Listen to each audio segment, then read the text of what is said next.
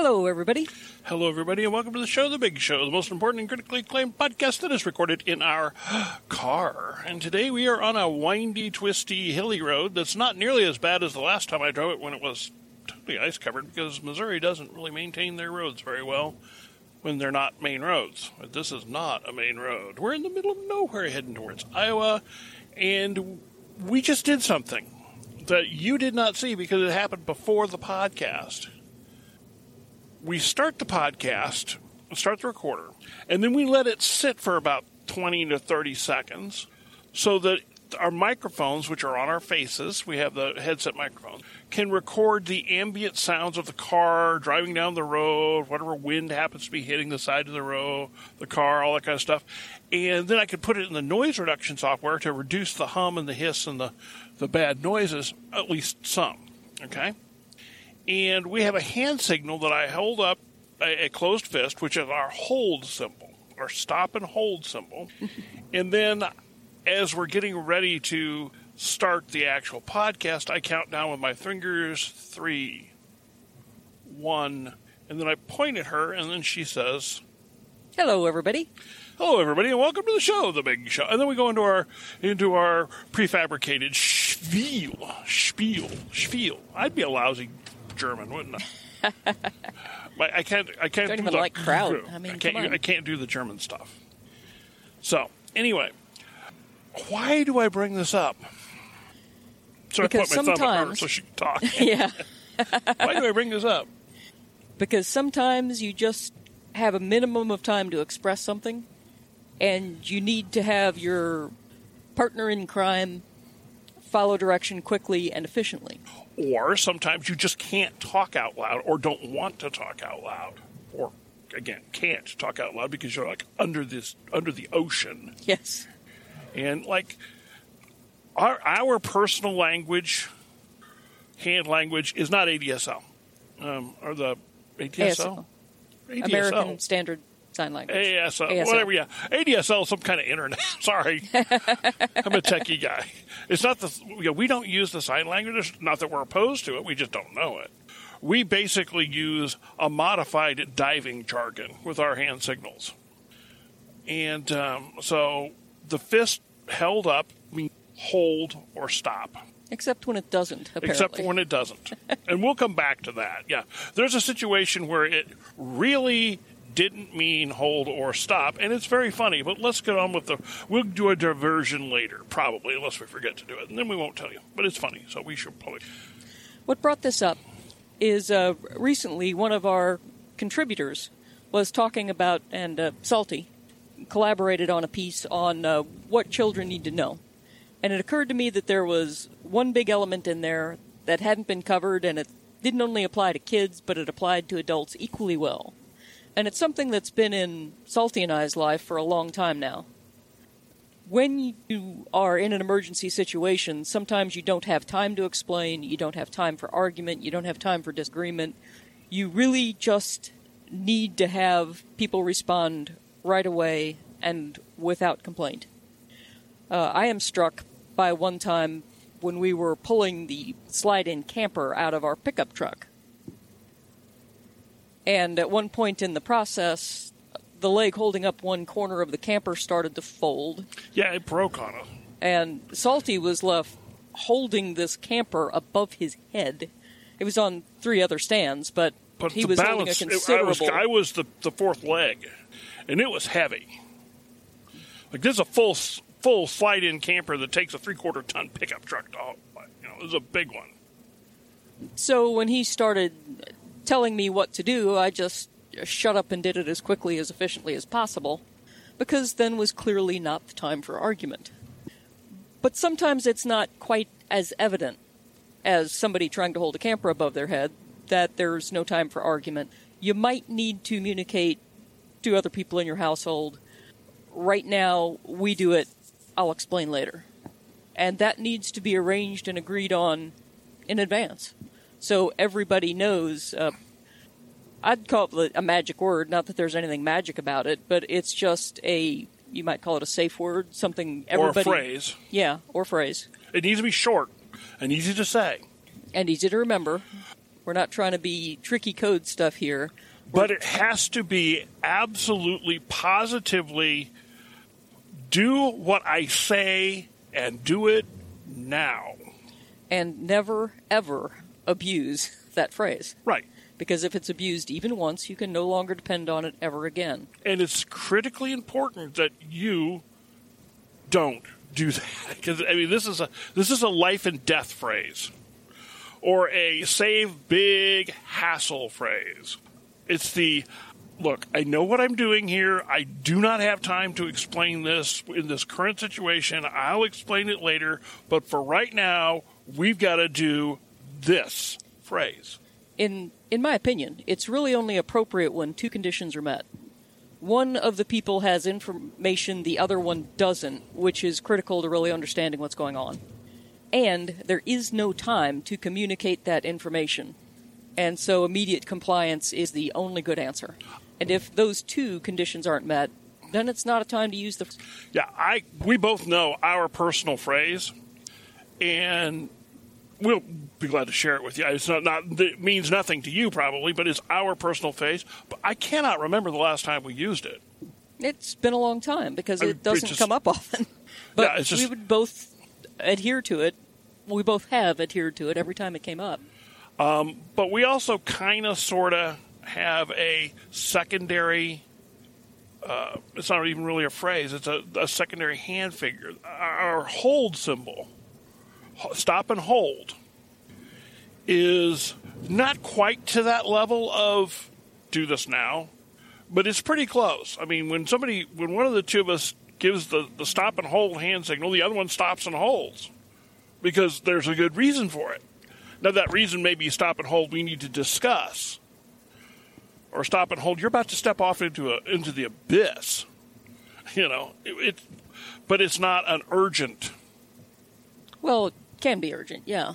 But it can be urgent. Something to pay attention to right away. But it is something where you just stop and hold. I think now is the time for the diversion. Because it's important when you have these signals that everybody is completely clear on what they mean. And right. we ran into trouble on that one once when we were diving. And it was perfectly reasonable, but it was a matter of interpretation.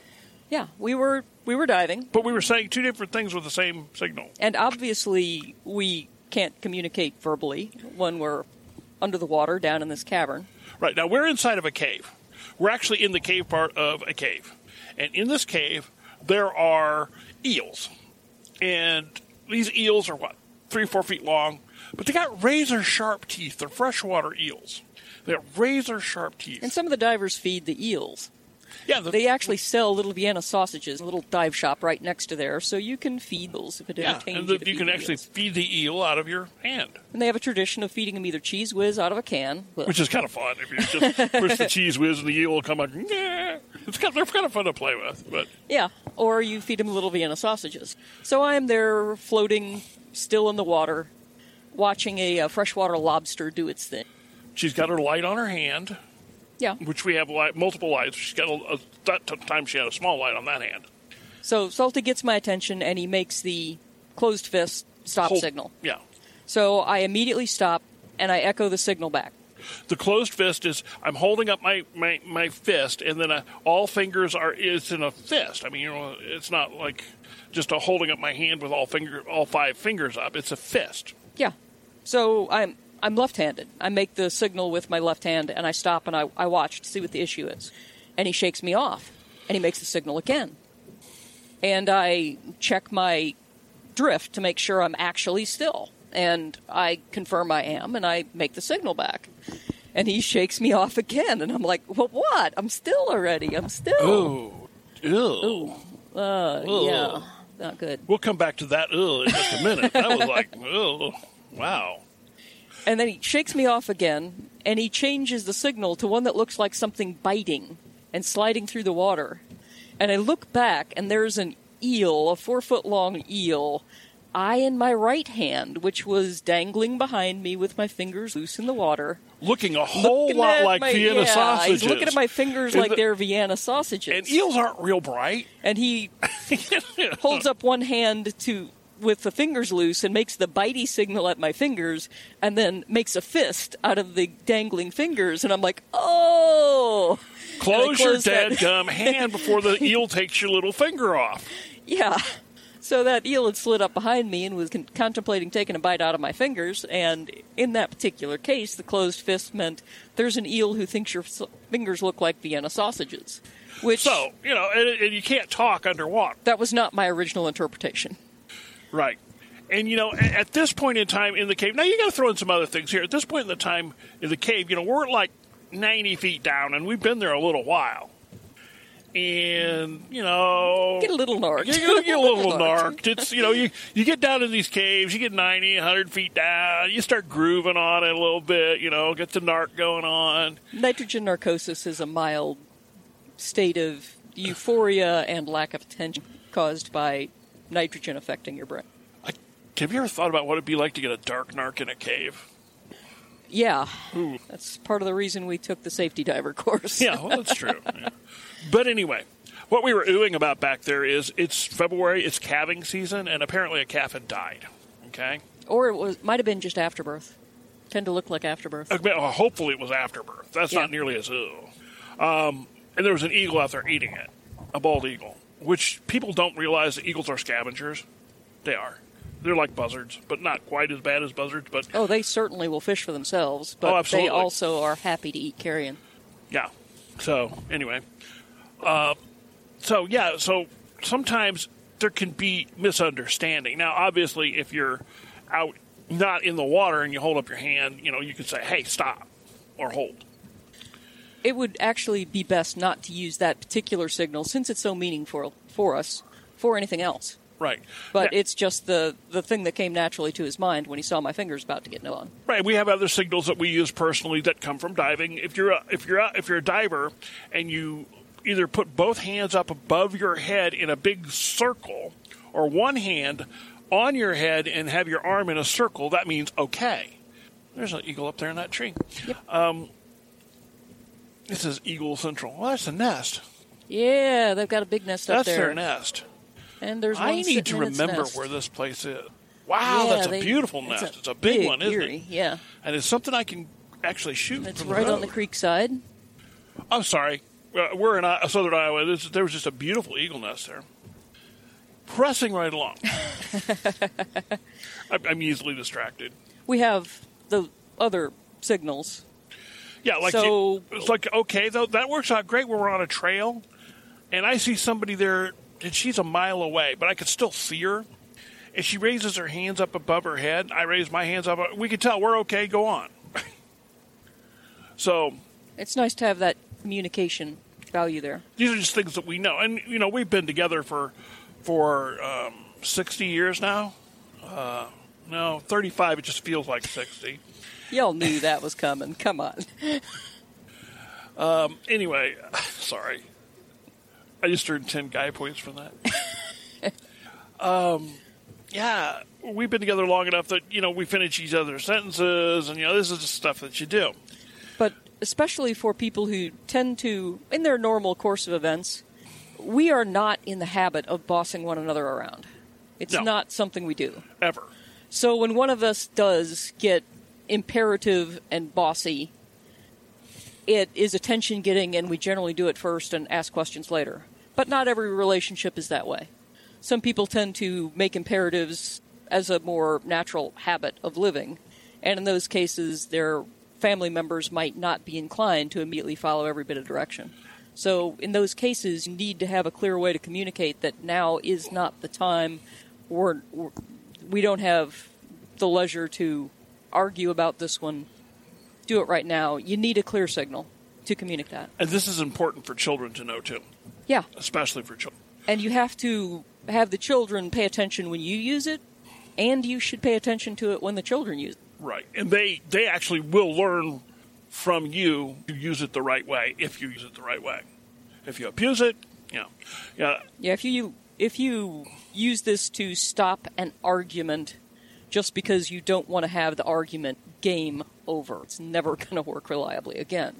Because people don't like to be bossed around like that. Well, most people. Complete obedience is a sign of either extreme trust or extreme fear. And I hope it's not the latter. So you have to maintain the trust if you want the immediate obedience. I'm going to share a little. There's also don't go there word, okay? And people use these.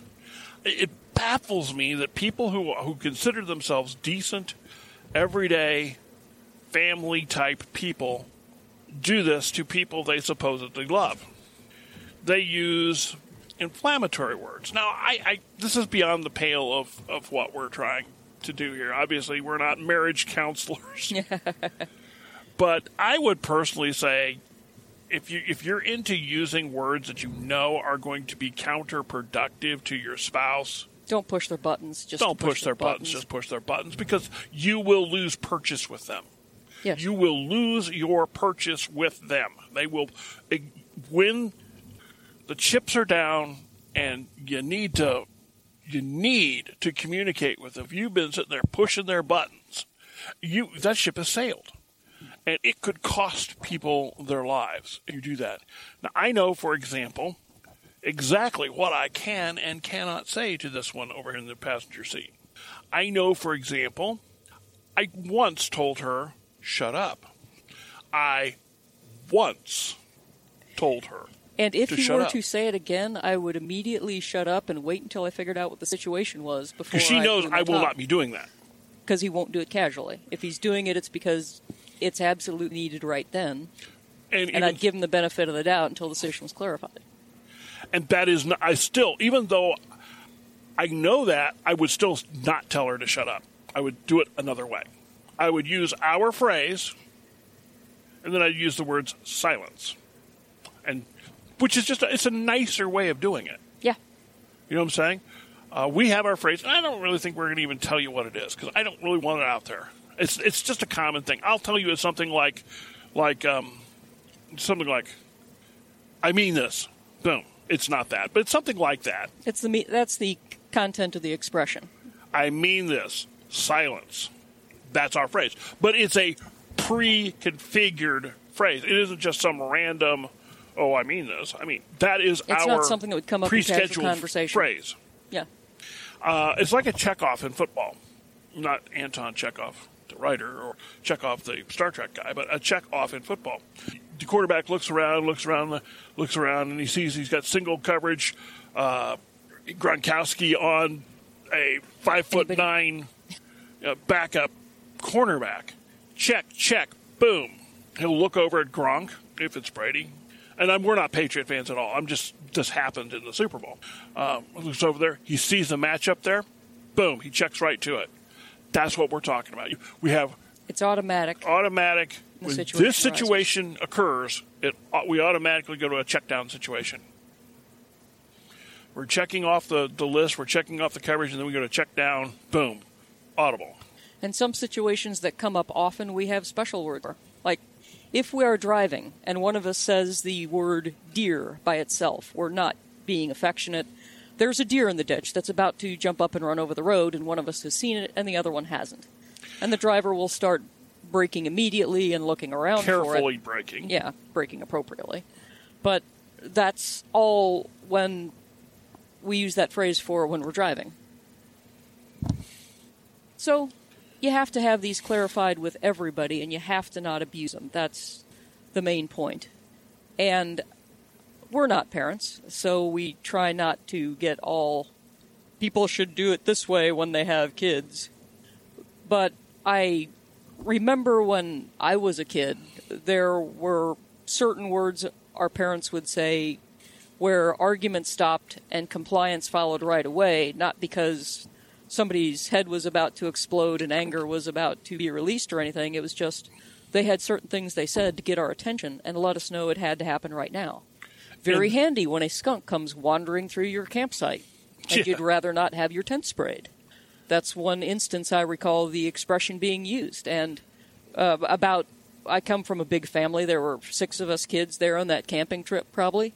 And it looked like a massive game of freeze tag. When the phrase came out, everybody literally froze in place in whatever strange position they happened to be in and looked over at Mom, who'd uttered the phrase, and she pointedly looked at the skunk And we all got the message on what was going on and could react appropriately. Because nobody wants skunked. Nobody wants skunked.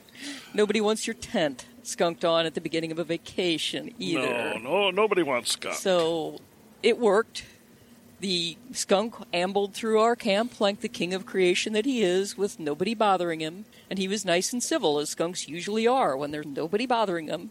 Wandered back out the other side, and we resumed our regularly scheduled vacation. It could have gone badly without the expression. So that's the kind of thing I'm talking about. There's an eagle nest right over there. And I see it, yeah. And it worked because we all knew that's what that phrase was for, and that's the only time that phrase came out, except for occasionally they would use it just as a reminder and training kind of thing, but it was always a brief, okay, you did it, good job, on we go with our lives. It was never used as a stick to badger people into behaving the way they didn't want to behave when it wasn't important. Because, frankly, if it did, it would lose its value. Yeah. These are phrases that you just don't ever use casually, ever. Yeah.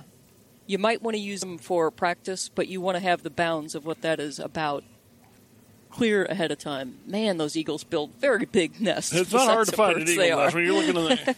You're like, holy cow, they must have about 20 chicks in that thing. Anyway, that's what I had. I hope you all have that means of rapid and immediate communication, and you honor it among all family members, because we have found it to be exceptionally useful on occasion. All right. Well, thank you for listening. We appreciate it, and we will catch you the next time. Right now, we're going to stop in our favorite southern Iowa Mennonite grocery store and money, because it really is a cheap place. So we'll talk to you later. Bye-bye.